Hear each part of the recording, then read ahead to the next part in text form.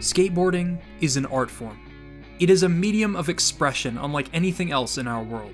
When you watch Tony Hawk spin around after flying out of a half-pipe, or Rodney Mullen spinning wildly and flipping his board in seemingly impossible ways, you're seeing an individualistic style of skateboarding that they've created for themselves. Rodney Mullen once described skating as connecting disparate information and bringing it together in unexpected ways. This philosophy is the foundation of skating. For example, a staircase becomes a gap for skaters to conquer. Skaters begin to see the world around them as a giant skate park. Can I ollie over this? Can I manual that? Even in a controlled environment like a vert ramp, the creativity that goes into connecting mind-boggling feats with all different kinds of terrain is what makes professional skateboarding so incredible to witness. This philosophy of connecting disparate information is something that is often used in game design too. Pulling separate concepts together in order to create an identity for the game in question, establishing pacing through variety in a game's design and mechanics, or developing the player's skill set through fun diversions that set them up for success in the long run. These are but a few examples of how games can piece together elements from all over the place to create one unified experience. And it's what made Tony Hawk's Pro Skater such an amazing game. The Tony Hawk games are monumentally important to the history of video games, skateboarding, and the world as we know it. Neversoft managed to accomplish so much with their little game. An immediately accessible control scheme, an addictive and satisfying gameplay loop, ingenious design concepts that focused on improvement and replayability. These were all ingredients for some of the most critically acclaimed games of all time. The games legitimized skateboarding in the public consciousness and got kids around the world interested in skating, including me. And although I've never been very good at it, I love skateboarding far more than any other sport, and I have to thank Pro Skater for introducing me to it. And from what I understand, I'm not alone. In 2001, more American kids rode skateboards than played baseball, and I have no doubt the games played a part in that. Simply put, I don't play Tony Hawk because I skate. I skate because I played Tony Hawk. But all good things must come to an end. The Tony Hawk series experienced a slow decline throughout its original run, followed by a steep drop-off with a slew of games that nobody really likes talking about. And while THPS left a permanent mark on skateboarding, and the sport certainly shows no signs of fading out, with it even making its debut at the Olympics, skateboarding isn't the marketable sport that it used to be. Of course, there is integrity in this, but it is definitely true that the world has already experienced that skateboarding boom from the late 90s to early 2000s. And most of popular culture has moved on. Movies like Thrashin' aren't coming out anymore, Rocket Power died long ago, and the kids that wanted skateboards for their birthday have since grown up. The skaters lived on and went strong, but most non-skaters occupied their time with other things. But what remains from that bygone era are the memories that Tony Hawk's Pro Skater created. Activision doesn't milk the brand today because skateboards are flying off the shelves. They milk it because they know how good those first few games are, and that people cherish them dearly, regardless of whether they skate or not. So, here we are today, and you're watching a video about Tony Hawk's Pro Skater. Maybe you know everything there is to know, and you'd like to hear someone else's thoughts on the series. Maybe you'd like to learn a thing or two about the series you love. Or maybe you only have a vague picture of the series in your mind. Whatever the reason you find yourself watching this video today, I'm sure a few questions about the series come to mind. In this video, I aim to answer as many of them as I can, including why the first game was so good, and how its sequels managed to become some of the highest rated video games in history, how the series attempted to maintain its longevity and legacy, how the series fell from grace, how its memory was kept alive, and what impact can be drawn from the name Tony Hawk's Pro Skater. I'm Liam Triforce, and I welcome you to join me as I exhaustively analyze the evolution of THPS in my Tony Hawk's Pro Skater retrospective. From its mechanical intuitiveness, to its level design and its progression and ideas and structure, I aim to discuss this series' impact as thoroughly as possible. Let's drop in. Neversoft was founded by Joel Jewett, Mick West, and Chris Ward in 1994. After releasing a few games that were relatively unsuccessful, the team found themselves in a difficult financial position just 4 years in. Thankfully, Activision swooped in and hired them to work on an action game called Apocalypse starring Bruce Willis. As the game was coming along nicely, Activision also had Neversoft develop a prototype for a skateboarding game, as they saw promise in the genre. At this point, skating games were few and far between. Games like 720, California Games, and Skate or Die had short-lived popularity in the 80s, but they weren't anything to write home about. While Neversoft were working on Apocalypse and conjuring up a prototype for their skateboarding game, they would take their lunch breaks at a nearby bowling alley. Coincidentally, Sega had just released their arcade game Top Skater, and the team initially drew heavy influence from it. The game took place across a large downhill racetrack, and you'd have to string tricks together and collect items in order to increase your time limit and get a high score. The only caveat was that you had to control your character on top of a physical skateboard.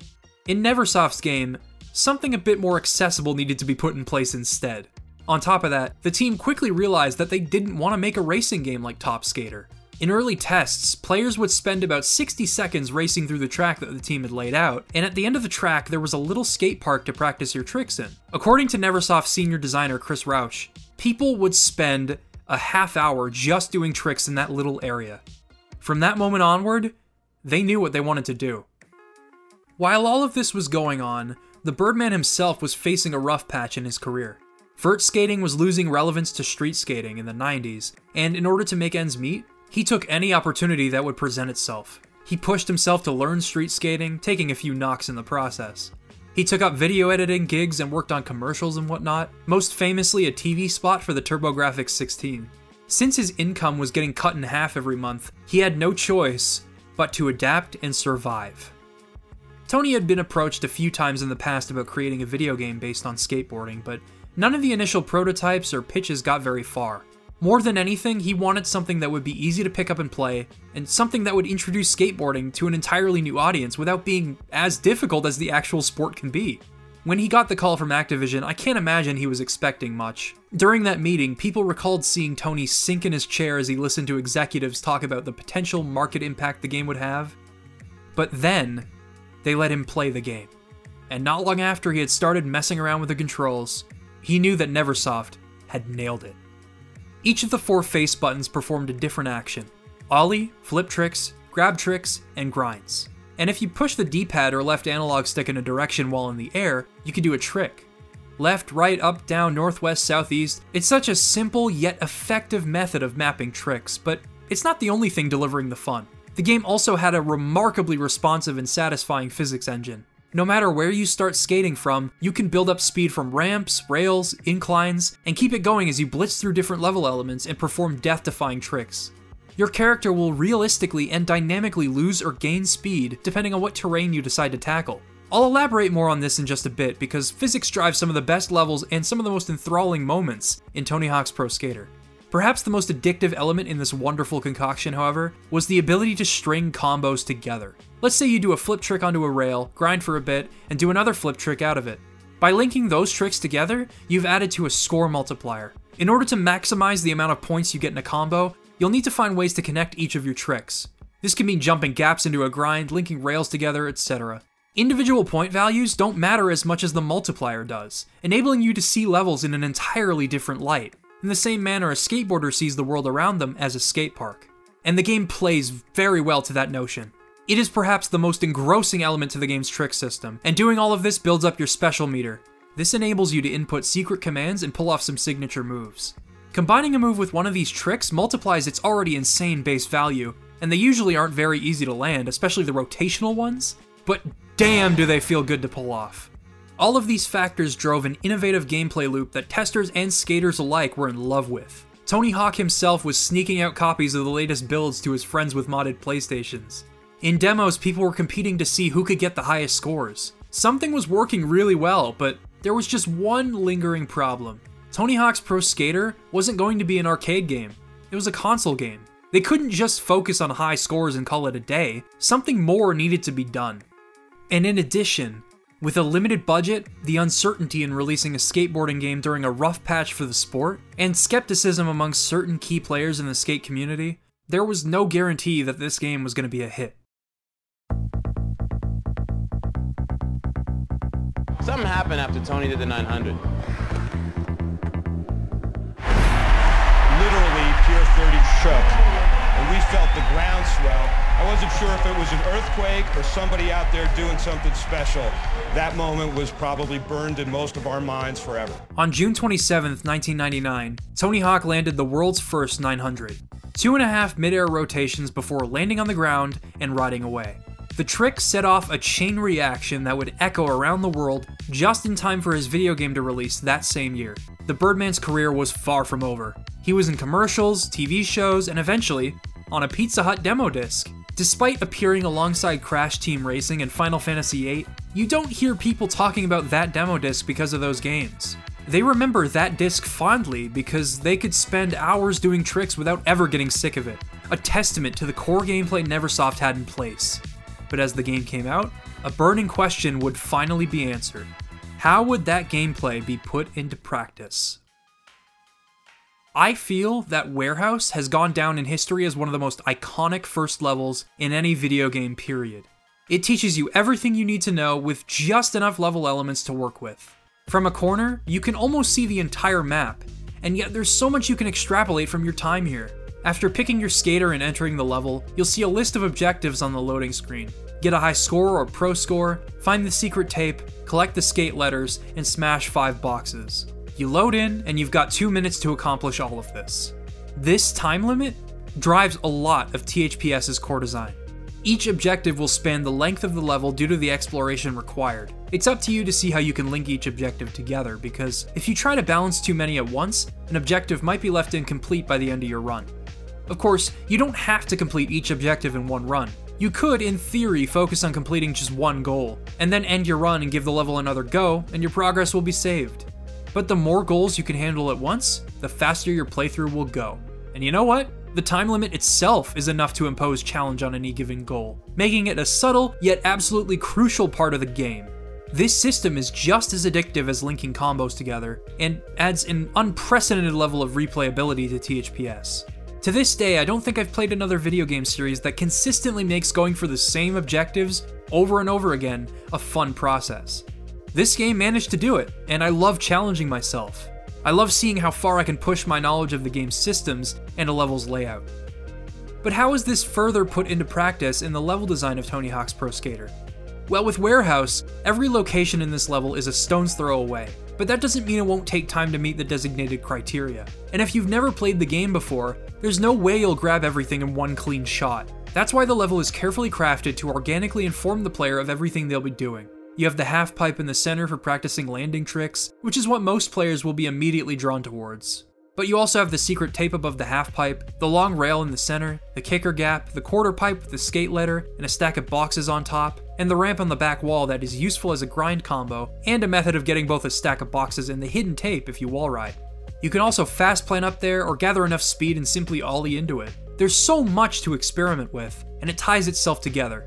The level is laid out so that you can earn points as you collect what you need, and deliberating on how you're going to reach the secret tape or smash the stack of boxes in time will subconsciously accustom you to the game's physics engine. Your brain will take notice of how much speed you gain from going down that first incline, or coming down from a quarter pipe, or kick-flipping off of a rail as you try to collect each of these goals in time. Warehouse teaches you so much with so little. Everything you need to know about this game is conveyed in such a small space. It establishes how your character will gain speed, and how you can use that to your advantage, as well as introducing you to the concept of forging a path for yourself in a level structured like a sandbox. In a single level, you'll realize that Tony Hawk's Pro Skater is unlike anything you've ever played, and it only gets better from here. School is an introduction to what the downhill skateboarding levels have become, as it features a semi-linear path with each piece towards an objective placed along that path. It also introduces the player to the concept of a line. Essentially, these are pieces of a level that are placed intentionally for the player to build a combo off of. They are the groundwork of THPS level design. Every level should have lines in which to build a combo from, or maintain one with. Warehouse had these as well, despite being a sandbox. You just had to look for them, which is a stepping stone on the walk to mastering this game. Finding lines and making your own. In school, some lines are actively encouraged, while others come organically when trying to do everything in one shot. Take a look at how the first 3 skate letters are aligned. With the S on that big rail down the stairs, it immediately builds up a significant amount of speed. From here, you can jump onto the next rail and continue your combo into the kicker, which launches you into your next letter and towards a new line with another letter on it. This rail is the catalyst for so many options in approaching this level. Just from using it, you can get closer to the score goals, and by the time you reach the end of that line, you're already almost done with the skate letters. But it isn't the only option, because while the school's layout is inherently linear, it's broken up into 3 distinct sandbox areas. Instead of focusing on speed and combos, I could branch off from this rail after grabbing the letters, collect some bonus points, and grind a few of the picnic tables in order to slowly work towards all of the goals at once.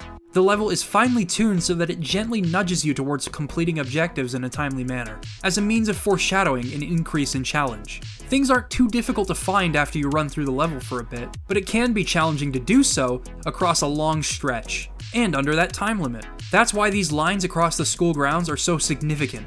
They further illustrate the importance of maintaining speed through combos and tricks, and yet again serve as an example of how Tony Hawk's Pro Skater is always pushing you to improve. The secret tape in this level is also important because it requires you to have finesse in landing on different terrain, much like that long railing does, and it is something that the game will test you on again and again from here on out. Let's take a look at the mall's secret tape. This is probably one of the most infamous tapes in the whole game, but in hindsight, the hard part is figuring it out. There are a couple of angles to approach this tape from, up top or off the kicker on the right. Both require enough speed so that you can launch yourself far enough to land on the rail. While the path on the right is easier, I believe the most optimal path is the one up top. It's much harder to nail this path from the beginning, as you need to carefully maneuver yourself through this opening and maintain your speed afterwards, but exponentially more rewarding thanks to the bonus points, a directory to smash, a clean shot onto the rail below if you keep your momentum going, and above all else, personal satisfaction. A fine example of how skilled gameplay can benefit you. This is also where the layered downhill design of Mall becomes apparent. Once you reach the bottom, your run will end, regardless of how much time you have left. The Mall is optimally completed in 2 runs, one for the skate letters, and another for the directories and secret tape. You could probably do it in 1 run with perseverance, but like school taught you, in order to get the most out of your lines and runs, you need to be moving fast. It's a brilliant demonstration of risk versus reward, and it illustrates the nuance in THPS's level design. For example, downhill might seem like a sprawling sandbox at first, but it runs in a circle, essentially being a bigger version of Warehouse. You have the hidden line along the wall that you're immediately drawn to thanks to the S floating up there, the rails down into the courtyard where you can then launch yourself into the K over the fountain, the signs on both sides and on the platform across the street, a few rails and kickers that can be taken advantage of for combos, as well as the theater district, and the path to the roof with the secret tape across a devastating gap that requires speed to conquer. Each collectible is positioned as a mark of mastery, much like the maps that came before it. While the signs sit in each location as you learn the lay of the land, the skate letters and secret tape serve as examples of the game testing you on concepts that you've learned. That E that floats precariously on a rail between the 2 buildings can be carefully dropped onto, but it saves way more time to practice and finally nail that shortcut up to it. Here's another reason I've run you through how these collectibles are positioned. These objectives aren't isolated from one another in any way. Sure, you may isolate these objectives from one another in order to focus on clearing a single one during a run, but each level is meticulously designed so that you can link them all together. There are connecting threads no matter the subject at hand, to the point where people can complete all of the goals in 6 minutes, although it takes diligence to get there. All of this sets the player up for one of the hardest levels in the game, one last bout with the downhill structure, aptly named Downhill Jam. This level is a grand test of everything, notably stringing tricks together and looking for pieces toward your objectives in a single downhill run. But it is especially a test of everything involving speed and momentum. Whereas Mall could mostly carry you to the end with an abundance of grinds to hit, Downhill Jam is a stream of challenging jumps, ramps, and gaps. A lot of your success is dependent on how well you can time your ollies, or build up and maintain speed, and position yourself correctly in spite of that speed. Whether it's going for the valves by shooting up off of the kickers and flying over Mountain Dew signs, zooming out of a quarter pipe and landing on a rail above you to nab the last letter you need, or launching yourself onto rails and across gaps in order to zip over to the secret tape. Downhill Jam is one of the most difficult levels in the game, but in turn, one of the most rewarding too. The essence of improvement is on full display here. Everything you need to do for each objective requires speed, finesse, and the general knowledge and ability to consistently be doing something with your board. This level is an all-encompassing example of the genius design of Tony Hawk's Pro Skater, a game that pushes you to be better, but also a game that makes the process of doing so emphatically rewarding. And its genius doesn't end there. Another thing I love about this game's focus on improvement is how the requirements for unlocking each level gradually increase. Each of these objectives grant you a tape, which are comparable to stars in Mario 64. You only need 2 tapes to unlock School, 5 to unlock the Mall, and 8 to unlock Chicago. However, like Mario 64, things get a bit more challenging as you proceed. Certain levels can only be unlocked by earning yourself a medal in a competition. You could view these as boss battles, essentially. They test your skills by having you vary your tricks and lines in order to get the highest score. This might also be where you first notice that you are punished for spamming the same trick over and over again. No matter the trick, whether it's a simple pop shove it or a kickflip McTwist, its point value will degrade the more you use it in a run. This means when trying to nab a gold medal in a competition stage, you'll have to use everything in the skate park to your advantage and keep trying different things. On top of that, you need to be bolder, riskier, and you can't bail because that'll hurt your score. It's a huge balancing act, but it's so much fun to have complete freedom to experiment and figure out what the game wants from you. While the everyday levels test your resourcefulness with the only pressure being a time limit that could cost you a run, you could fall down again and again trying to go for an objective and still get back up again without being punished. In the competition levels, that resourcefulness is amplified and required of you in a small space, with very little room for error. So what do you gotta do? You gotta get good at the game, just as always. And the game sets you up for that. In order to actually beat the game and watch the credits roll, you need at least 26 of the 30 tapes available for you to collect. That means you essentially need to master this game before you can wrap up.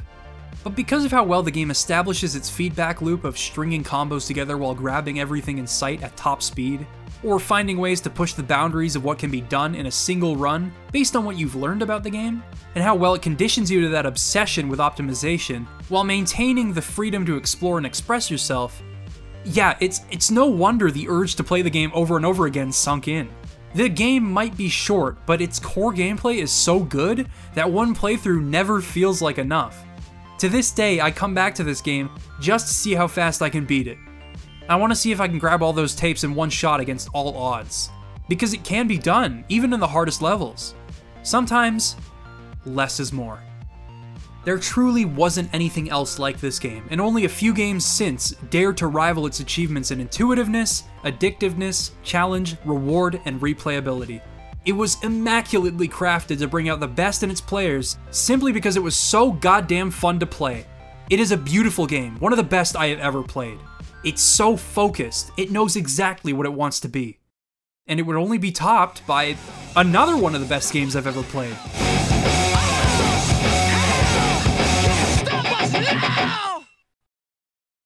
In less than a year, Neversoft managed to put out a sequel that went on to become one of the most acclaimed games of all time.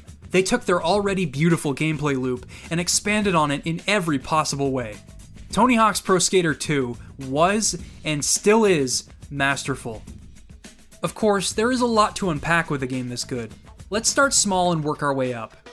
New to Pro Skater 2 is the manual, which allows you to continue your combo across the ground as long as you can keep your balance. This means that you can now link elements of the map together without losing points. Say, for example, you'd like to hop off of a rail and move over to another part of the level to start a new line. Well, you can do that now while still maintaining your combo. This should go without saying, but this exponentially expands the opportunities for player ingenuity, creativity, and challenge. And designing levels around this move means bigger combos, more engaging layouts, and higher score challenges. Take New York, for example. From the start, you have that ledge to your left that you can wall ride up to, and if you turn well in a manual, you can keep your combo going by hopping up on another ledge off the kicker, or landing on a series of benches and rails below. The manual can help you catch your mistakes if you ever miss a rail or land in an unexpected place. If you have a degree of speed built up, you can steer yourself over to another part of the map and right your wrongs with a new line. The caveat to having something this helpful in your arsenal is that much like any other trick, its point value will degrade heavily as you continue to rely on it. This goes for the balance meter as well. If you do manuals repeatedly, you'll be punished for it, in the same way repeated grinds would punish you. But it's the perfect downside because it pushes you further in creating varied combos.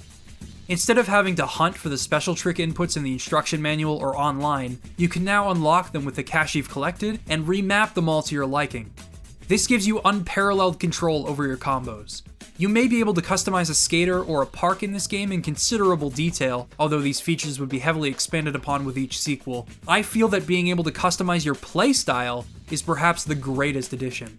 By having the ability to set up your special tricks, you can play around with the tricks that you feel suit your combos. Like, for example, using the sack tap because you feel like its simplicity and low-end point value will be worth it when paired with a multiplier.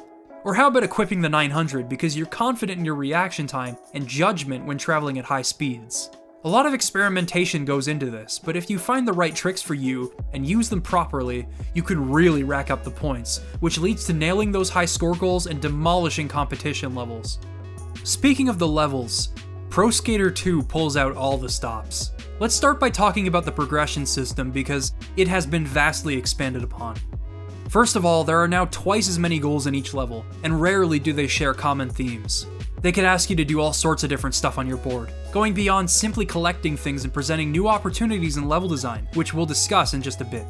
Also, you unlock levels based on your total amount of accumulated cash, rather than being based on fulfilling a certain number of objectives. The more difficult a goal is to complete, the higher its cash reward will be. On top of that, cash can be found floating around the levels in precarious spots. These dollar bills push you to reach new areas based on the moves at your disposal, in the same way the secret tapes did in the first game. These bills egg you on all over the place, even coexisting with secret tapes, which are much harder to find in an attempt to balance the game and put the player's knowledge of the maps to the ultimate test. New York has you grind the subway rails first, before you can access a hidden area with a series of grinds that lead you toward the secret tape. Venice Beach has its tape positioned in such a difficult spot to reach that you really have to look around and think about how you can shoot yourself up onto that line. Both the cache and secret tapes push you to find lines in secret areas by building up speed and utilizing the environment in unexpected ways.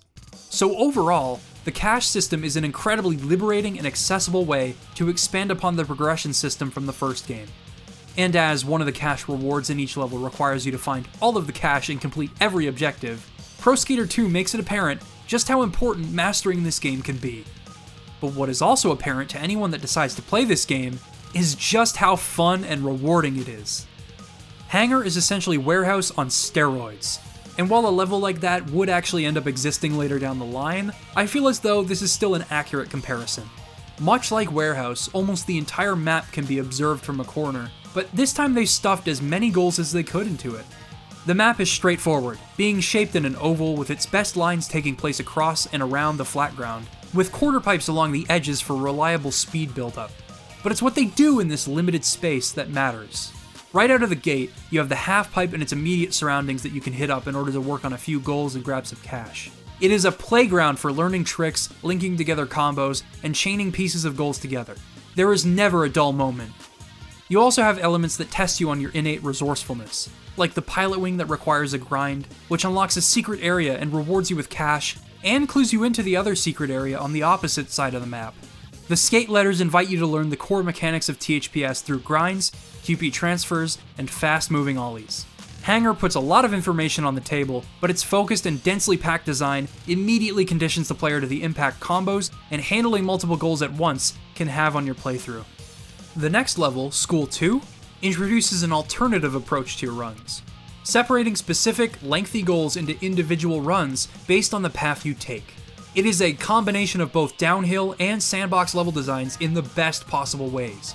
From the very beginning, there are 4 routes for you to take. There are 2 rails introducing you to either the hall pass goal or the skate letters and how you can follow them. There's also the first roll call rail, which brings you out into the courtyard in the same way. But then there's also the awning above you, which leads to a bunch of cash across the rooftops. To get up there, we have what is perhaps one of the smartest tutorials I've seen in a video game. One of your goals in this level is to wall ride all of the bells around the school. Not only does this establish what the wall ride is to begin with, it also shows you how wallies can benefit you in exploring the level or just simply getting up on something that's bigger than you. If you wally correctly after hitting that bell, you can land on the awning, and from here you can either go for the cash or jump down onto the hall pass rail and continue a massive combo from there with your newfound speed. It seems like a small nuance to the level, but moments like these are what make learning how to play and eventually mastering THPS so beautiful. In New York, a subway token sitting above a streetlight is a sign that you might need to investigate your immediate surroundings for ways to build speed and jump up to it. In Venice Beach, a spray paint can sits between 2 quarter pipes, asking to be collected via a QP transfer, introducing you to the concept of transfers altogether, and challenging you to land the 4 Venice Beach transfers. In Philadelphia, One of the goals asks you to drain the fountain in the town square. Reaching the valves might seem impossible until you realize that you can gather enough speed to rocket up there through a line at the start of the level. If you manage to combo the full thing and boneless off of the ramp surface at the end, you should clear the rail and drain it. But from here, you can also skillfully time a wally to grind a power line toward, ta-da, the secret tape. What I'm trying to illustrate with all of these examples is how gracefully Pro Skater 2 dares the player to experiment, how it rewards them for doing so, and how all of these goals I've discussed connect themselves to each other. There are so many examples of this kind of flow that, to be honest, I'd be here all day if I were to lay them all out. School 2 is intentionally designed like this, with the entire recess area being quite literally a playground for experimentation in linking collectibles together. The hall passes, bells, and skate letters are perfectly positioned for you to discover lines and invent your own as you travel in that magical loop. In Philly, you could grind through the skate letters in order to knock over a post and reveal the FDR skate park, a place in which to rack up points, collect cash, and lip trick the bowls for one of your objectives. I know I might sound like a broken record, but there are a seemingly infinite number of possibilities for routes in your runs. These opportunities are plentiful thanks to the expanded goal roster and fleshed out level design, and they are what make Pro Skater 2 the game that it is. It isn't just about combos and high scoring tricks. It isn't just about the individual goals. It isn't just about the discovery. It isn't just about the challenge that the time limit can invoke. It's about how all of these elements can be linked together. You have all of the tools at your disposal, and the game is constantly giving you ways in which to use these tools. Pro Skater 2's seamless and intelligent design allows you to create combos from anywhere and build efficiency in your runs thanks to interconnected goal paths and its phenomenal level design. Other improvements, such as the ability to non-linearly upgrade your stats through cash, or more challenging yet inviting and intuitive competition levels with more satisfying lines, are just the icing on the delicious red velvet cake that is Pro Skater 2. And even if I don't like certain aspects of this game, like the disconnect between certain lengthy or confusing goals in Venice Beach, or going for some of the trickier bills strewn about in levels, I'd do it all over again.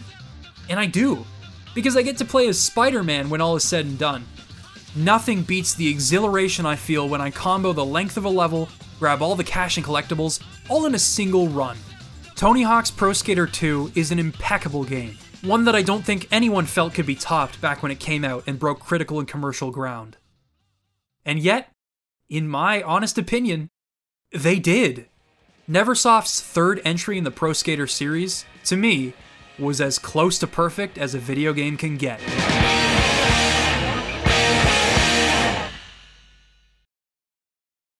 With the arrival of the 6th generation of consoles, Neversoft blessed us with Tony Hawk's Pro Skater 3. A game that is likely in my top 10 favorite video games ever. Tony Hawk's Pro Skater 1 and 2 are some of the best games I have ever played, and yet the team was far from throwing in the towel. Aside from the jump to 60 frames per second on next-gen consoles, and a new engine specifically designed for fast-paced physics, Pro Skater 3 does everything it can to further perfect the already established formula. Let's start by looking at Pro Skater 3's claim to fame, the revert. In previous games, landing in a quarter pipe would end your combo. Now obviously previous levels were designed with this in mind. Pro Skater 1 was about creating a series of miniature combos that added up through connected level design elements. Pro Skater 2 was where the concept of a giant combo came to be, thanks to manuals giving you significant freedom. However, levels had to compensate for QP's ending combos by focusing on rails, flat ground tricks, and places to get big air. But as soon as you touch the ground, it's over. The timer knows it too, since you can continue your combo after it runs out to finish off some goals. As such, I tended to gravitate away from quarter pipes to keep getting my numbers as big as possible. As soon as I felt I was ready to end my combo, I would perform a big trick and land in a QP. It's a decent enough strategy, and this kind of thinking still contributes to Pro Skater 2's brilliant design. But what if you were to patch up that last hole in combo creation? What if you could land in a quarter pipe and keep your combo going from there? Well, that's exactly what the revert does.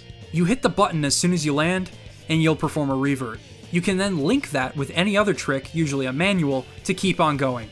And although you can't revert over and over and over again in a combo and expect to have the same amount of speed, if you have truly mastered a level and know how to build up or otherwise maintain your speed, you can hypothetically perform a combo that lasts forever.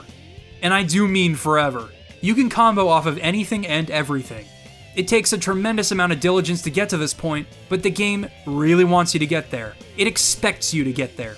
By the time you reach Los Angeles, the highest score goal is 400,000, nearly doubling the highest score goal in Pro Skater 2. Despite its simplicity, the revert adds an entire layer of complexity and creativity to comboing in THPS. The world is your playground. Although the cash system didn't make a return from Pro Skater 2, it didn't necessarily need to. No longer are things like the rafters and hangar optional lines for you to hit as a mark of mastery. In Pro Skater 3, the entire level is utilized in some way. Aside from a few secret areas, every inch of every level plays a part in completing a goal, creating arguably the most succinct and incredible career mode in the entire series. Like the remarkable first levels of previous installments, Foundry is every bit as enthralling and informative. It goes in a circle, but it is layered with a series of grinds above, a jump for the secret tape, and stat points placed as a test of knowledge of your trick pool and the physics engine. The goals run across its walls and floors and drive efficiency home. It establishes a focus on attaining that perfect 100% run in one shot. Canada has a much wider layout, and the sheer variety in its trick locations blow me away. You have the main parking lot with rails into quarter pipes, the skate park that takes advantage of your entire moveset, the high-rise and makeshift bowl in the forest area, and the boardwalk down to the pair of quarter pipes that you can move in order to reach the secret tape. There are goals that span the entire length of these areas, like the skaters that you can impress around the skate park. If you manage to combo in front of all 5 of them and land it, it will count them all. You can get Chuck unstuck during a line, and continue onward into the skate ladders and secret tape. Suburbia, despite its small size, manages to be a tricky level for stringing together all the goals in a single run. And yet, when you get a feel for the level design, it becomes apparent that you can string together the pumpkins, skate letters, trailer gap, thin man, and secret tape goals in a single lap around the level. The 3 levels after this are a special breed of awesome though. They are perhaps the most poignant examples of how Pro Skater 3 doesn't leave its toughest lines up to choice. In Los Angeles, the secret tape sits at the absolute peak of the level, and while there's a multitude of ways to approach this thing, it represents the pinnacle of Pro Skater 3's level design. Whether you approach it from the fire truck ladder in a long combo, or the high-rise next to it, you are asking a lot of yourself and your run. Just trying to figure out how to reach the damn thing is a journey, but once you do it, you'll quite literally feel like you're on top of the world. This is just one moment. I haven't mentioned the combo potential that stems from things like hitting the quake rails into the photo op goal and the skate letters around the building. Although it doesn't seem like it should be possible, thanks to Pro Skater 3's refined trick system and physics, you can grab all this stuff, loop back around to where you started, and hit up anything you missed out on in one giant combo. LA is a pretty stellar level. Cruise ship though? Whew, what a level. You've got a triple-decker level designed for seamless combos, and goals that run around its entire length that you can hit in said combos. It isn't easy to nail down runs of this level, but because the game sets you up for this time and time again, I feel that it is an expertly constructed level for astute players, and is a perfect demonstration of exactly what Pro Skater 3 is so goddamn amazing at. But even these two don't compare to my favorite level in the career mode, Airport, which is also arguably the best downhill level in the series. To your left, you'll have the tickets that you need to deliver to your buddies at the bottom of the airport. On your way down, you'll have to stop the pickpockets, do a trick at baggage claim, collect the skate letters, grab the secret tape, and tear down all the flags. The level is structured in such a way that you could do all of this almost entirely in one combo, thanks to its overwhelming amount of grind opportunities, alternate routes, manual spots, jumps, and vert ramps. Even if you choose to isolate certain goals in a separate run, the combo potential is earth-shattering. I found myself completely enveloped in the addictive flow of the level, the position of each grind, the places in which to gain speed. If you've ever wanted to introduce THPS to someone, show them this level.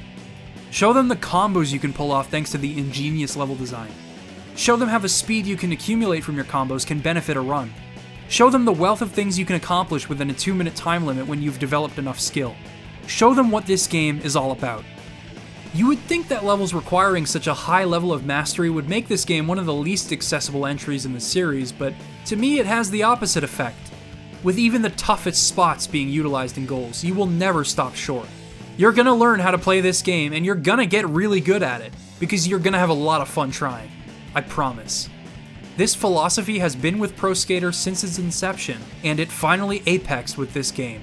With the ability to combo perpetually, Pro Skater 3's mechanics evoke previously unseen levels of obsession, and the game's levels are just wave after wave of pure design and mechanical expertise.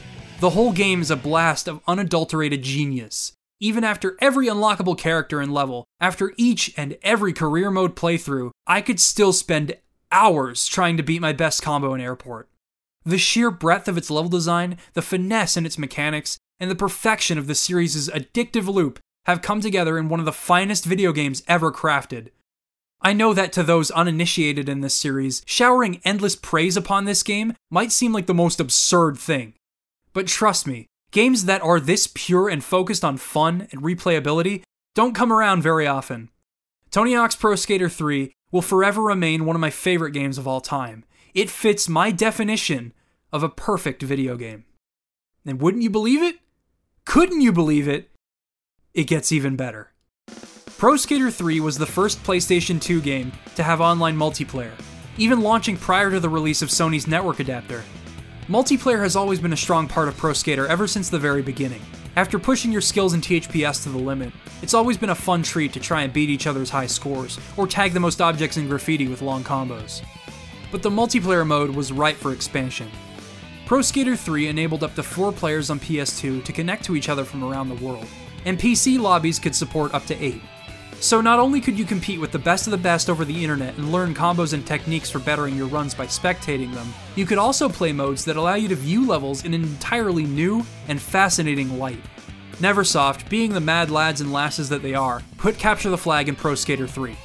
A mode commonly associated with Quake was put in a skateboarding game. And it's awesome. This transforms Airport into a challenging stretch of combo mayhem, in which you have to either climb or descend fast enough to capture or otherwise stop the flag. There was also the mode Control Zones, which had you finding keys and unlocking zones for your team to control in a mode not dissimilar to something like Domination. These modes unearthed hidden potential in all of these maps for strategy, skill, and general game flow. Unfortunately, these servers can only be played today through either Xlink Kai on consoles or OpenSpy on PC, and they are almost entirely dead nowadays. However, the multiplayer of Pro Skater 3 fostered a dedicated community of people that would hop on every subsequent Tony Hawk game as they came out and their mechanics evolved. They'd compete, share knowledge, and most importantly, create bonds. Obviously, an undying passion for Pro Skater exists outside of these multiplayer lobbies. However, the dedication to understanding every little nuance in this game's mechanical brilliance was fostered in these online lobbies. Although I had a limited amount of experience with the online multiplayer when it was in its prime, I don't think I'll ever forget how much fun I had with it, or the things I learned watching pros mop the floor with me.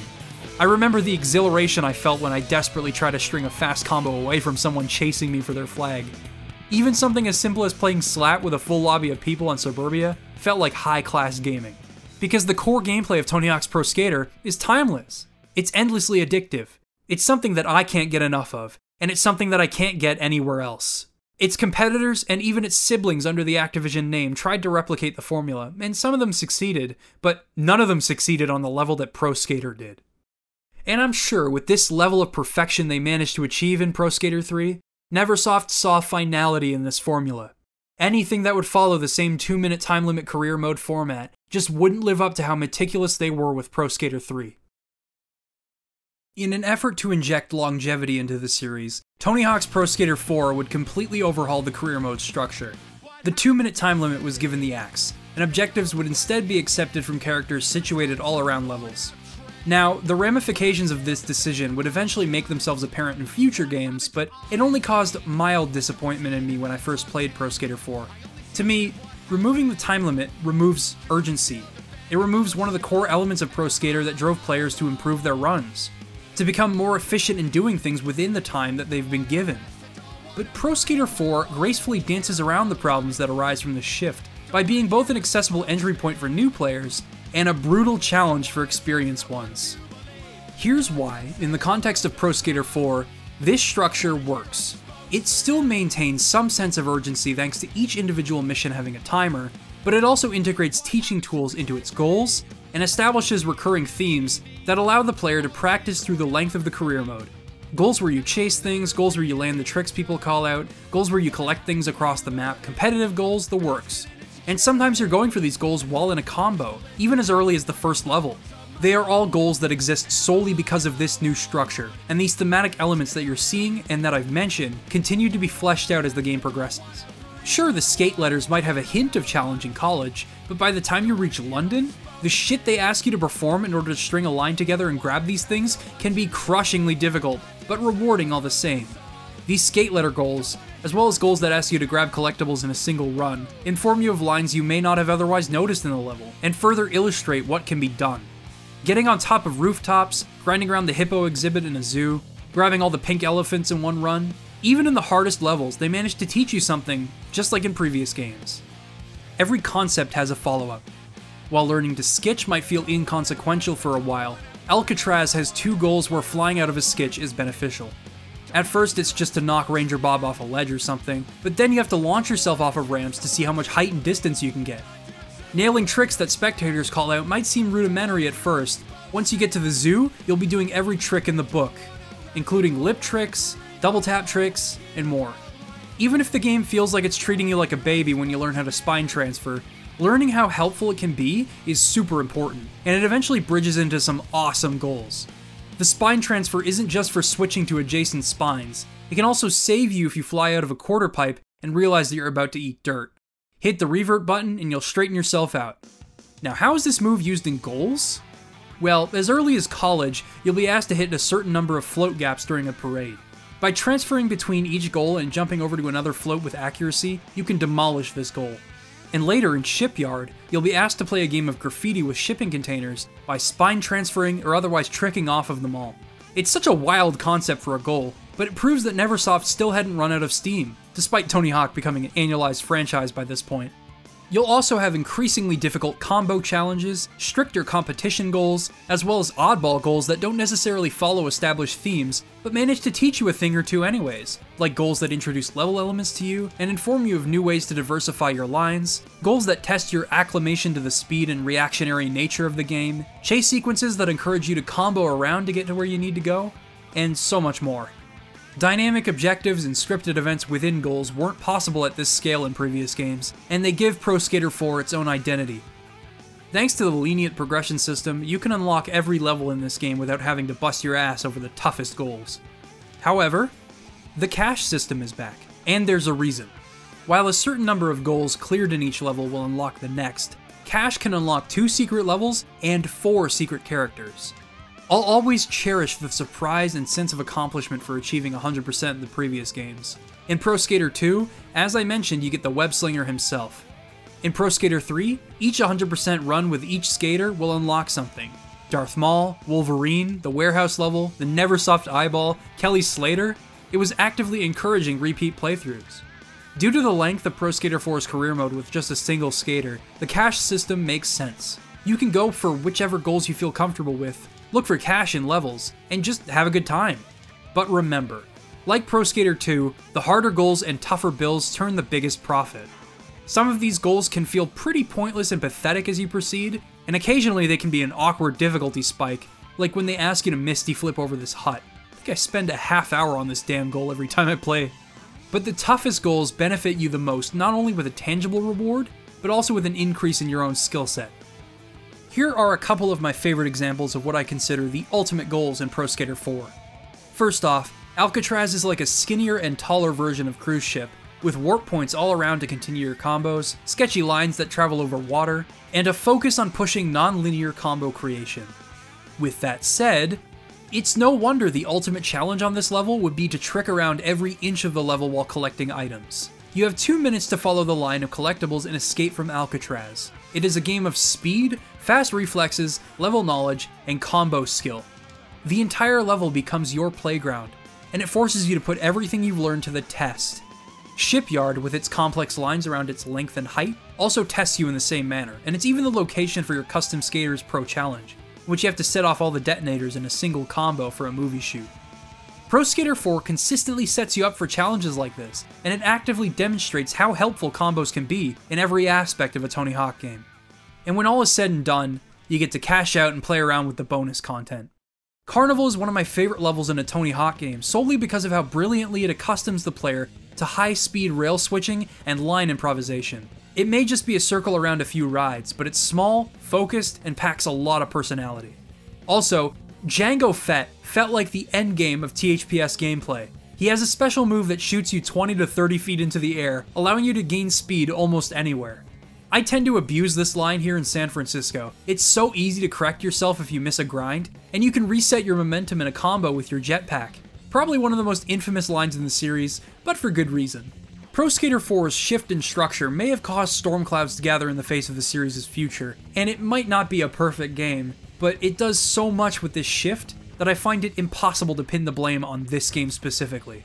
It's challenging, it's creative, the levels are detailed, and it reminds me of why I fell in love with the series in the first place. I can still easily recommend this game to anyone wanting to get into THPS, and I'd argue that it just might be more accessible than previous games, despite how challenging it can be. Nothing can ever truly replace the focused design of old, and while I may miss it dearly, at this point in the series, I was welcoming of change. Pro Skater 4 was a fantastic game, and I was eager to see what came next. Music power. Don't you wanna go? Tony Hawk's Underground wanted to focus on the theme of individuality, a trait that I often attribute to skateboarding as an art form. In many ways, the game is about the skateboarding journey, and how different people interpret the sport. Sure, the writing is really hokey and occasionally juvenile, I'll give you that. But at its core, the game's message is built from the true experiences that pro skaters had with the sport, and a lot of that feeds into the game's beautiful progression and ideas. Let's start by looking at the game's fantastic first level, New Jersey. Not many layers to it, what you see is what you get. It is designed to feel like home. You're supposed to know these streets like the back of your hand. But it also provides you with plenty of ways to improvise during a combo thanks to its rails, manual opportunities, and the intermittent vert ramps for changing up combos.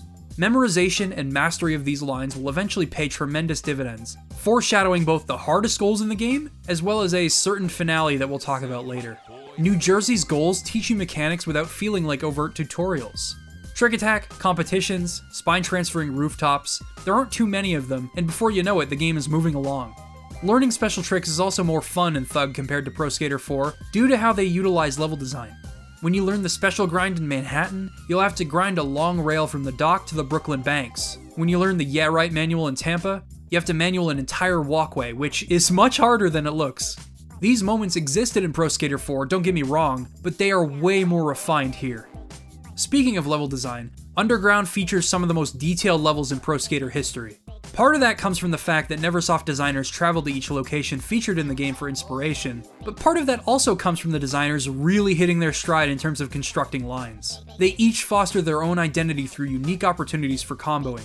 Manhattan, San Diego, and Moscow are all THPS level design perfection. With their multitude of grinds at different altitudes, QPs placed conveniently across corners of the map for variety in your lines, and opportunities for speed all over the place. San Diego has QPs to acid drop into, allowing you to blitz across the level's plethora of lines, and its 3 central areas all offer something different. Moscow has a series of spine transfers to hit in the center, and after hopping out of them, you'll meet a diverse line that spans a huge chunk of the map, one of my favorite lines in the series.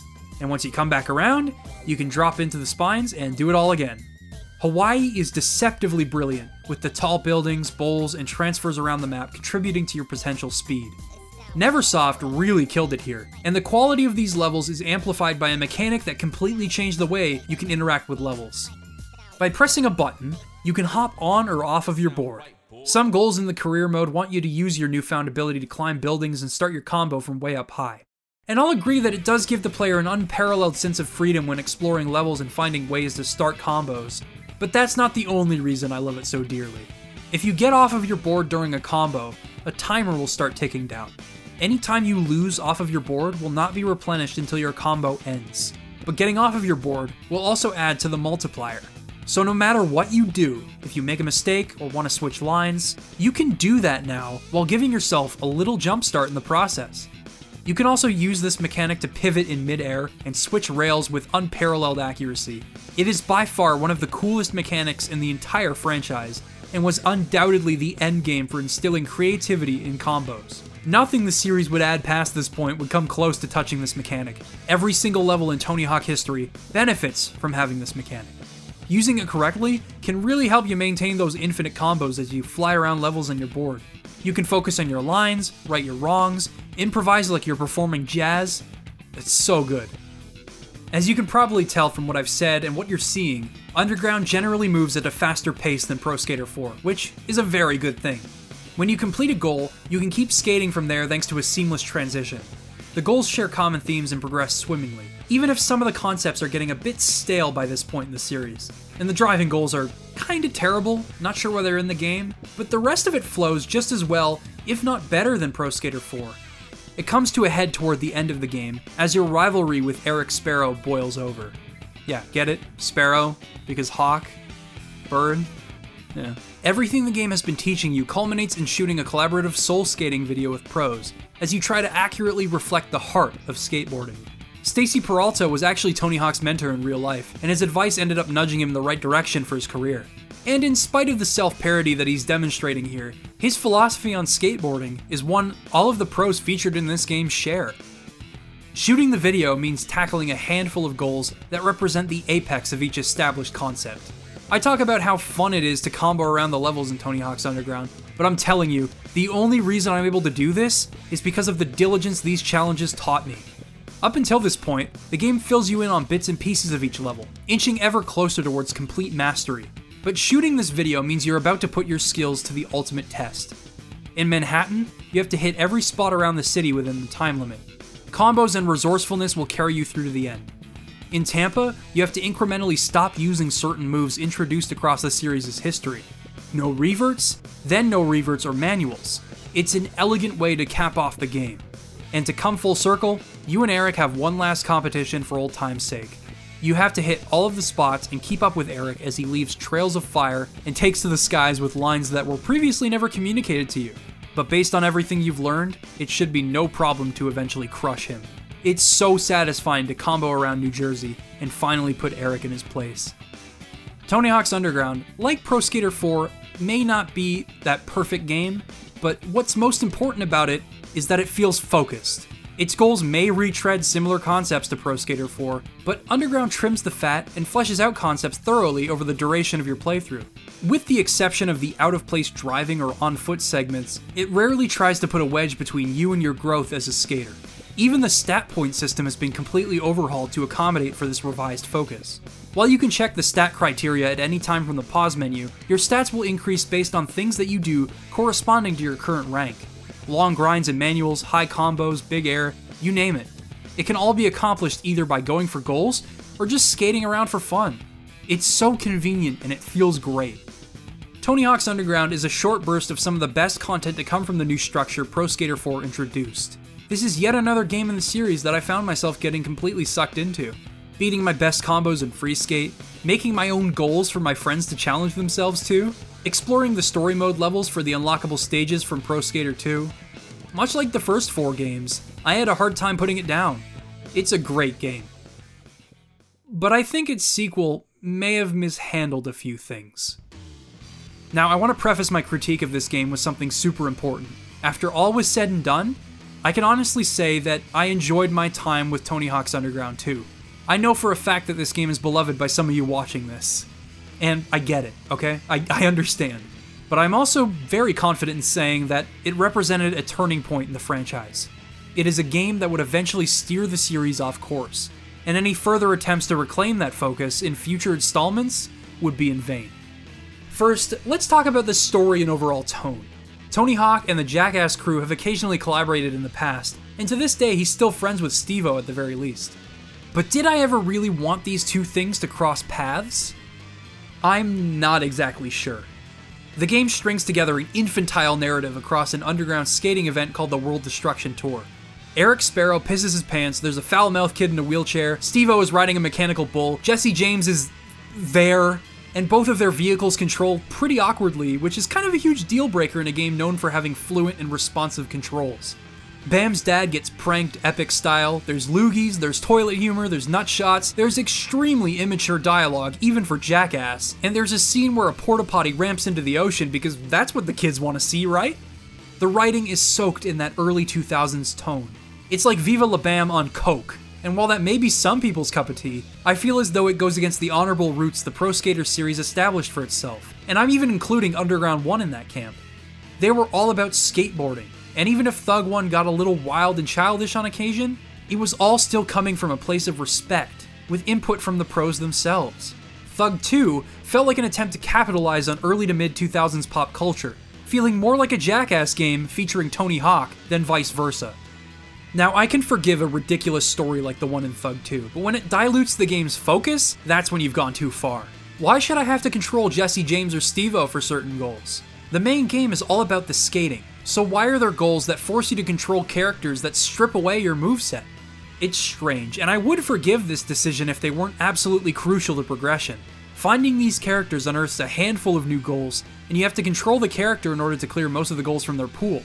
I would say to skip them, but the truth is you can't. You need at least half of the goal points in a level in order to proceed to the next. And because these goals end up being so valuable, you'll eventually need to force yourself to play as them, especially if you find some of the traditional skate goals too difficult, which is likely. There aren't any moments like in Pro Skater 2 where a bell on a wall teaches you to wall ride, and informs you of lines that you can take.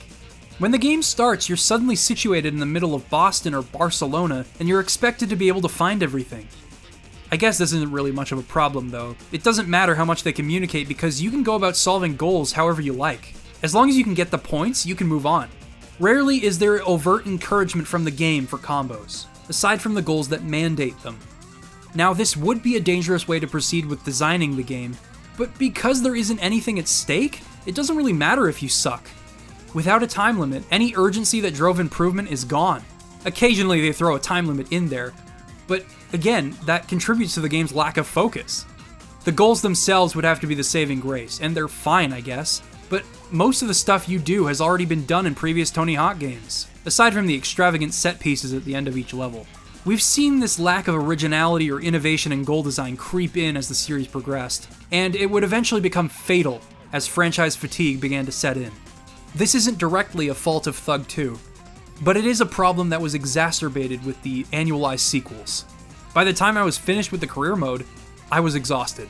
I had already gone through these motions 5 times in better games. This unfortunately extends to the classic mode, although I really appreciate its inclusion.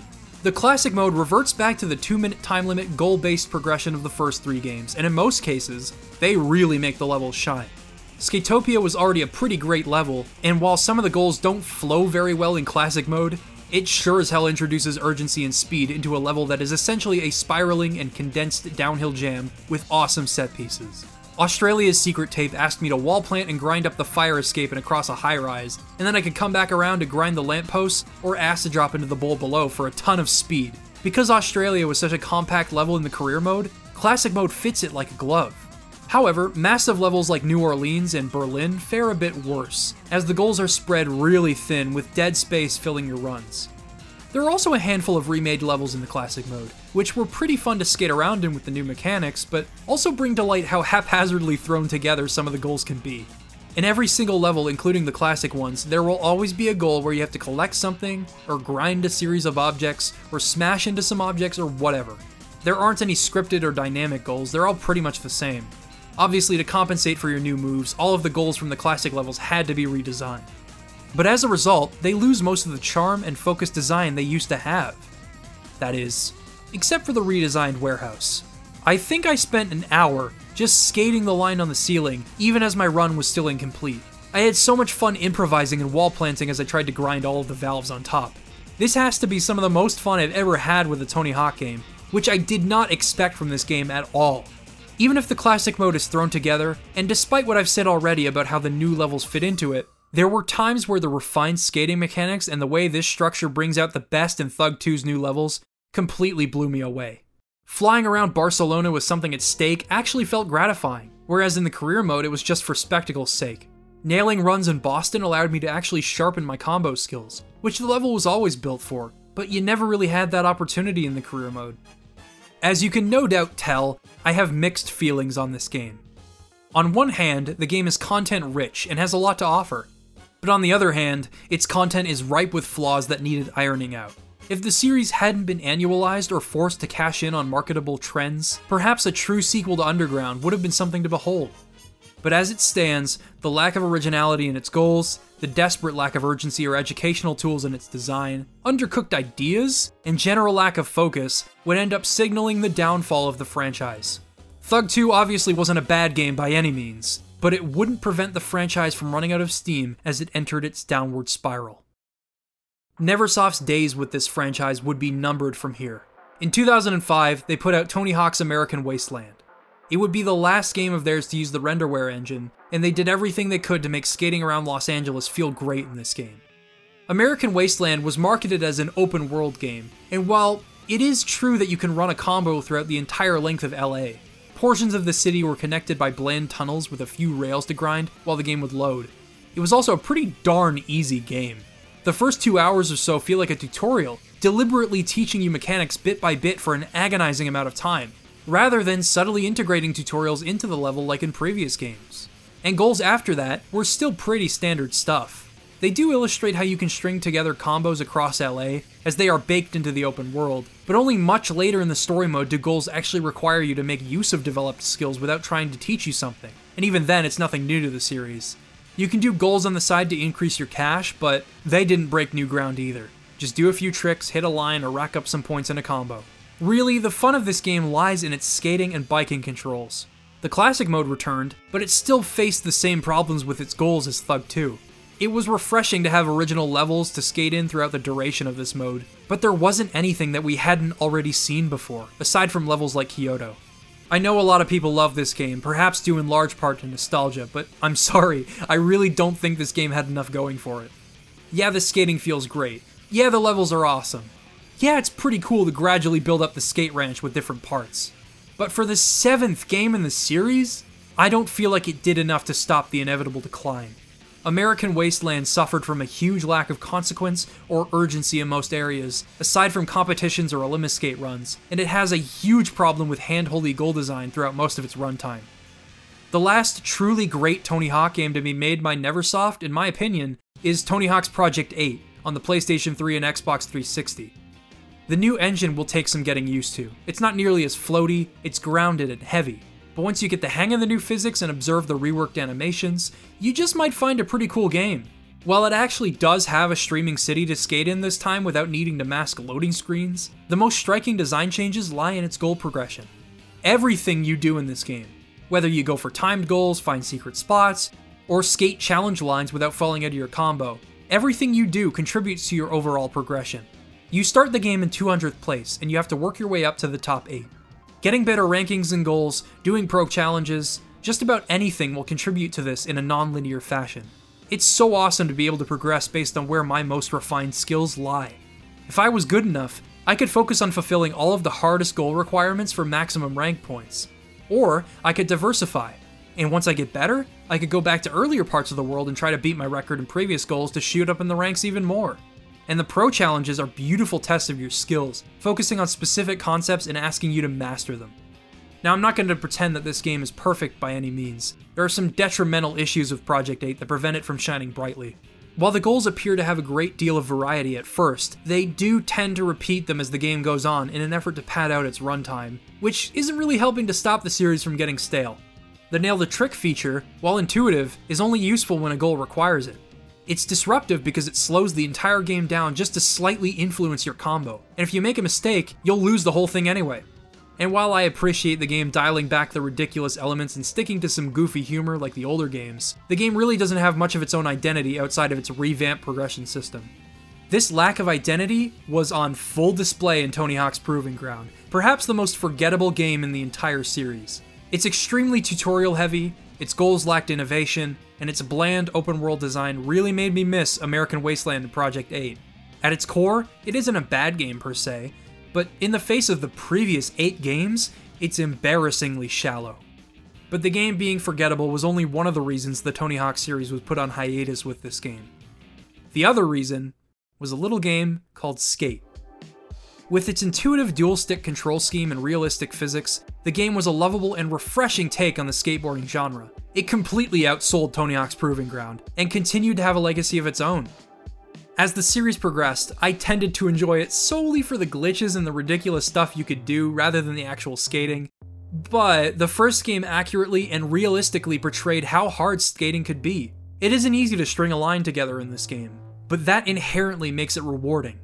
This is something that Tony Hawk games had gradually evolved away from doing. I mean, seriously. Look at how I gracefully fly around the levels and defy all known laws of reality in the process. Yeah, it's really damn fun, but it's understandable that people wanted a break. Neversoft went on to work on Guitar Hero until they lost their place under Activision and were merged into Infinity Ward in 2013. It was a sad end to a studio that was born from passion for the medium. The Tony Hawk franchise would be transferred to Robomoto, where its name would be brutally dragged through the mud. In 2009, Tony Hawk Ride was revealed. It used a skateboard-shaped controller that you could stand on and perform tricks with. This game released at the height of the Wii's popularity with the casual gaming market, so from a business perspective, this game made sense. And I can imagine from a design perspective, it probably had innocent enough intentions behind it. I mean, without the wheels, the board controller felt more like a snowboard, so it isn't entirely accurate to real-life skating, but perhaps this could introduce skateboarding to an entirely new audience. Well, as I'm sure we all know, that didn't happen. I don't have the game or the controller anymore, but I did attempt to play both Ride and Shred back in the day, and the games induced a lot of frustration at no fault of my own. The peripheral was shaky, and the games felt slapped together. They received pretty terrible reviews and sold miserably, prompting another hiatus for the series. The games existed solely to fill a gap in Activision's fiscal reports, and to capitalize on a trend, which had previously been a factor in kickstarting the series' downward spiral. Then again, this is Activision we're talking about. Annualized franchises, milking them for all they're worth, and overpaying their CEO is just the name of the game for them, and they were about to put the final nail in the THPS coffin in order to make a quick buck. At this point, it was looking like the series had been killed off for good. But the memories people had with those earlier games never died down, and Activision had taken notice. In 2012, Tony Hawk's Pro Skater HD came as a surprise to everyone, including myself. It was marketed as a remake of Pro Skater 1 and 2, although it didn't actually include every level from those games. It was supposed to be an affordable celebration of the best content from the first two beloved games, while content from Pro Skater 3 would also join the party later that year as DLC. At first, the concept for this game was exciting. It was an opportunity to return the series to its roots, and perhaps even make a new game with the foundation they'd built here.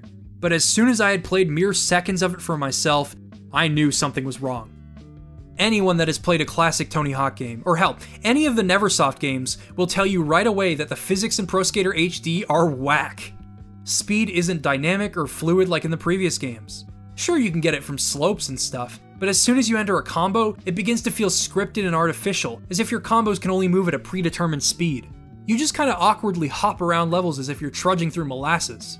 In previous games, your momentum could increase and decrease smoothly. It accounted for manuals, reverts, slopes, rail trajectories, spine transfers. Pretty much everything you did adversely affected your movement with fluidity and grace. Pro Skater HD reverts to the Pro Skater 2 moveset in a failed attempt to emulate the original games, but even if they had included all of these mechanics, you would still have to deal with the game's horrible physics. So what do I mean when I say that momentum feels artificial? Well, let me elaborate. At a certain point, I realized you could build up speed in 2 or 3 increments by holding forward on the left analog stick. Your character will kick off, and that's where the speed in this game comes from. The kicking completely erases the feeling of satisfaction from building up speed with combos. You can actually count the different speeds that your character can travel at. And the top kicking speed is pretty much identical to the top speed your character can travel in a combo. It's pitiful. And when the revert was added in an act of compensation, it was broken. If you chain a revert to a manual to a revert to a manual, your character will never slow down like they would in the other games. They'd slow down in those games in order to stop you from spamming it in a combo, and encourage you to diversify your lines. But because this game has an awkward method of handling momentum, the revert didn't translate, and here we are with a game that isn't very good.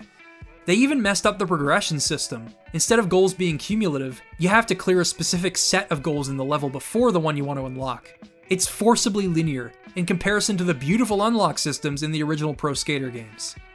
All of this rendered Pro Skater HD a tolerable, if pointless remake at best, or an unplayable embarrassment at worst. Now, despite this game being a disappointment, the series' reputation had yet to crumble. Some people held on to hope that a new game would come out and right the wrongs of Pro Skater HD, and despite that game being an obvious red flag in hindsight, I was young and naive back then. Surely they couldn't do any worse than Pro Skater HD, right? In an Activision press release from 2002, it was stated that Tony Hawk's licensing deal was set to expire in 2015. Seeing as the franchise had been driven into the ground, Activision threw together Tony Hawk's Pro Skater 5 in a last-ditch attempt to make some money off of the Pro Skater name. I was very skeptical after seeing it in action for the first time, but I gave Romomoto the benefit of the doubt. Maybe they were doing everything they could to make it feel like a proper Tony Hawk game. I'm not going to dance around it. Even if you've never played a Tony Hawk game in your life, I'm sure you've heard about how wretched this game ended up being. I hadn't played this game since it came out, but just booting it up to record after 6 years and fiddling around with it for a bit caused me to remember everything. Let's take a journey. When the game initially launched, it required an 8GB update to even work. The game shipped with just the tutorial and Create-A-Park modes. The main game wasn't even on the disc. This threw up more red flags in my mind that the game was rushed, but I hadn't even seen the half of it yet. Our first level is the barracks, which is pretty bland all things considered. A few basic lines and a pool outside, not much to say. Pro Skater 4 had college, a dynamic and varied campus filled to the brim with different lines around the parking garage, the fountain, the stairs and walkways, quarter pipes and places that really tied the level together and made creating your own lines an endless feedback loop of exciting gameplay. And for everything I've said about Underground 2, you can't really overlook how enriched these levels are. From how they exude personality in their settings, to their abundance of crazy lines to string together, these are pure joy and creative excellence that play to the strengths of the engine Neversoft had built. In comparison to all of this, I'm disappointed to say that the levels in Pro Skater 5 are either terribly uninspired or carbon copies of previous levels in the series. Bonfire Beach and Mega Park both feel like an average level you'd find in the Create-A-Park mode, consisting of flat rails, basic bowls, and an overall lack of personality or polish. The Bunker and School 3 very heavily borrow their level design from Hangar and School 2, respectively, to the point where School 3 is mostly a direct rip of School 2's design assets, with higher altitudes and less intelligent combo potential embedded into its sloppy design. Actually, the recommended line in School 3 is insulting to the player's intelligence and completely neglects the freeform path forging you could do in its predecessor from 15 years prior. I somewhat enjoyed messing around on the rooftops due to its double jump gimmick, but there were a couple of major issues that prevented me from fully appreciating it. For one, the level doesn't flow very well. It's a series of basic grinds on multiple levels that lead you into boring skate parks that you've already seen plenty of times before. And that double jump gimmick isn't nearly as gratifying as it could have been because the game still plays like Pro Skater HD. That is to say, like garbage. Although your top speed is a bit faster, all of the problems that Pro Skater HD had still exist here. Even if you try to gain speed with a massive double jump, the game will move at the same speed when you land in a quarter pipe regardless of how much height you gain. The special meter was also destroyed in this game. When you charge it up, you hit L1 to activate it and enter a flurry of random tricks. Sometimes your character will do tricks that you aren't expecting and you'll bail, ruining your combo. It's one of the most frustrating changes they've made to this game, and they broke something that didn't need to be fixed. And speaking of frustration, they've also added the slam button, which is one of the most disruptive mechanics I've ever seen in a video game. I've had my combo end plenty of times due to the slam button, because it's mapped to the same button as the grind button. Imagine trying to wall ride or reach a higher rail, and then slamming down onto the ground below and completely destroying your combo. Thankfully, an update was shipped that gave players the option to turn it off. But the damage was done, and no amount of updates could fix the lack of inspiration or passion in this game. None of the goals really correspond to any of the level's themes. They repeat goal themes so frequently that it makes playing through the game feel like a chore. And most of the goal themes aren't even good. Going through rings, doing combos to stop my head from exploding, playing a game of Tony Says, collecting objects in a string of lines that are set up linearly for you. These might be cute the first time, but there's one of each of these missions in every level. They never change. And they are so bland and non-specific in testing concepts that the core of the experience completely falls apart. The goals being the same exacerbates a problem that was creeping into the series, but Pro Skater 5 makes these instances look like a friggin' buffet of ideas. I shouldn't really have to say anything more. Tony Hawk's Pro Skater 5, if you can even call it Pro Skater 5, is a game that was very blatantly shoved out to turn a profit. It desperately clings to any semblance of identity to market itself, but the entire game falls apart once you play it. Also, it's broken. Really, really broken. But the bugs are just a small drop in an ocean of problems. If you haven't played this game and find yourself curious about how bad it truly is, stifle your intrigue. The game will never be worth your time or money. It left an irreversible negative impact on the legacy of Tony Hawk's Pro Skater. Although Activision would choose to let the license expire after Pro Skater 5 failed, a dedicated community continued to keep the franchise's legacy alive. Thug Pro is a mod for Underground 2 that features levels from across the entire series. You can play a ton of multiplayer modes, it's incredibly customizable, and the community is usually super friendly. I've been playing this mod regularly for about 5 or 6 years, and almost every time I hop into a populated lobby, I've been able to have casual discussions and friendly competitions with people, even when they're way better than I am. The sense of belonging I feel when I mess around in this mod reminds me of real-life skateboarding, actually. We'd all experienced the rise and fall of this once great franchise, so we could all automatically assume we had something in common as we showed off our best combos and self-expression in our tricks and our custom skaters. All of this reflects real skateboarding, if you can believe it. Customizing your board so that you have something to talk about with other skaters at the park, and inventing your own tricks and lines to express individuality. Although Tony Hawk's gameplay would eventually evolve far away from real-life skateboarding, the series has always been closely tied with it. More than anything, the series' closest connection with skateboarding lies in its music. It was a delicious blend of ska punk, rock, hip-hop, metal, rap, and more. I would go as far as to say that Pro Skater's music influenced what people view as music for skateboarders. The game had such a wide outreach thanks to its appeal, and the developers inadvertently influenced what people were listening to. A lot of these songs became associated with the games they were featured in, introducing an entirely new group of people to some great music.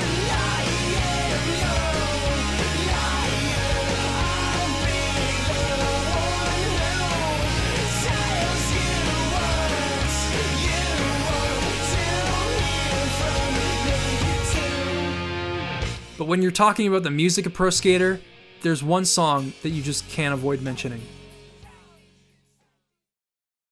So, 20 years have passed since Pro Skater launched. We're grown-ups now. We have lives to live.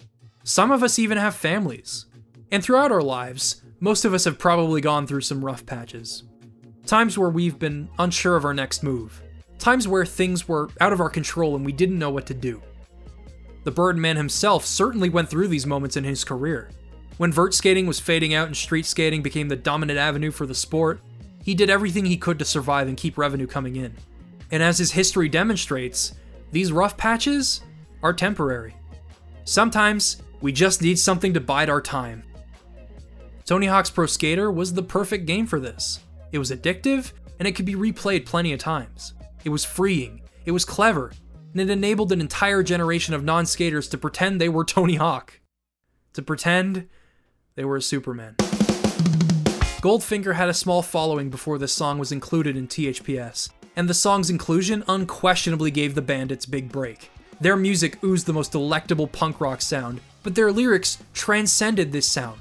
They were catchy, energetic, influential. Superman is a song about enjoying your golden years before they fly by. 20 years is a long time in theory, but it feels like I could blink and lose a year of my life sometimes. But time is what you make of it. For professional skateboarders, this means devoting your life to learning tricks, keeping your balance, and inventing an identity for yourself. Skateboarding, inherently, is a sport that revolves around artistry. It's an outlet for people to express themselves, and it's necessary to have that when you feel like you're being drowned out in life. Activision recently released Tony Hawk's Pro Skater 1 and 2, which was a proper remake of the first two games in light of the success that Crash and Spyro brought them. Developed by Vicarious Visions, this remake kicks some serious ass.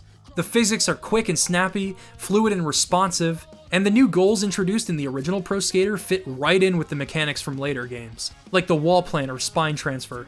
It has a proper progression system in its online multiplayer mode, split screen has returned in all of its glory, and it has the most in-depth creator mode I've seen in the entire series. I'm not sure if this will ever result in a new Pro Skater game, but it was something that people needed. It came at the right time. It let people relive their childhood and pass the time with something fun, while the world was seemingly at a standstill. It communicated to our modern world how important Tony Hawk's Pro Skater was for game design and everyone. Without it, skateboarding would not have become mainstream.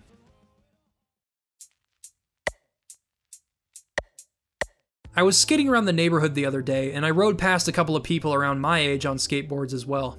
We smiled and acknowledged each other, but there was something else. An unspoken bond that almost all skaters my age likely share. We were on a skateboard for at least one common reason. And yet, based on my own experience, it's almost unfathomable that this became a reality. In Tony Hawk's Pro Skater, your character effortlessly glides between lines in an endless combo and flies through levels at breakneck speeds. Unlike the video game, real-life skateboarding is really, really difficult. Even when learning to ride around and get comfortable, you're gonna fall down a lot and it's gonna hurt. But it's an essential part of learning. So, I guess, in a sense, Tony Hawk's Pro Skater did emulate skateboarding pretty well. Because these older and more acclaimed Tony Hawk games taught patience. We try over and over again because we know that eventually we can make everything come together. I've been Liam Triforce. Thanks for watching.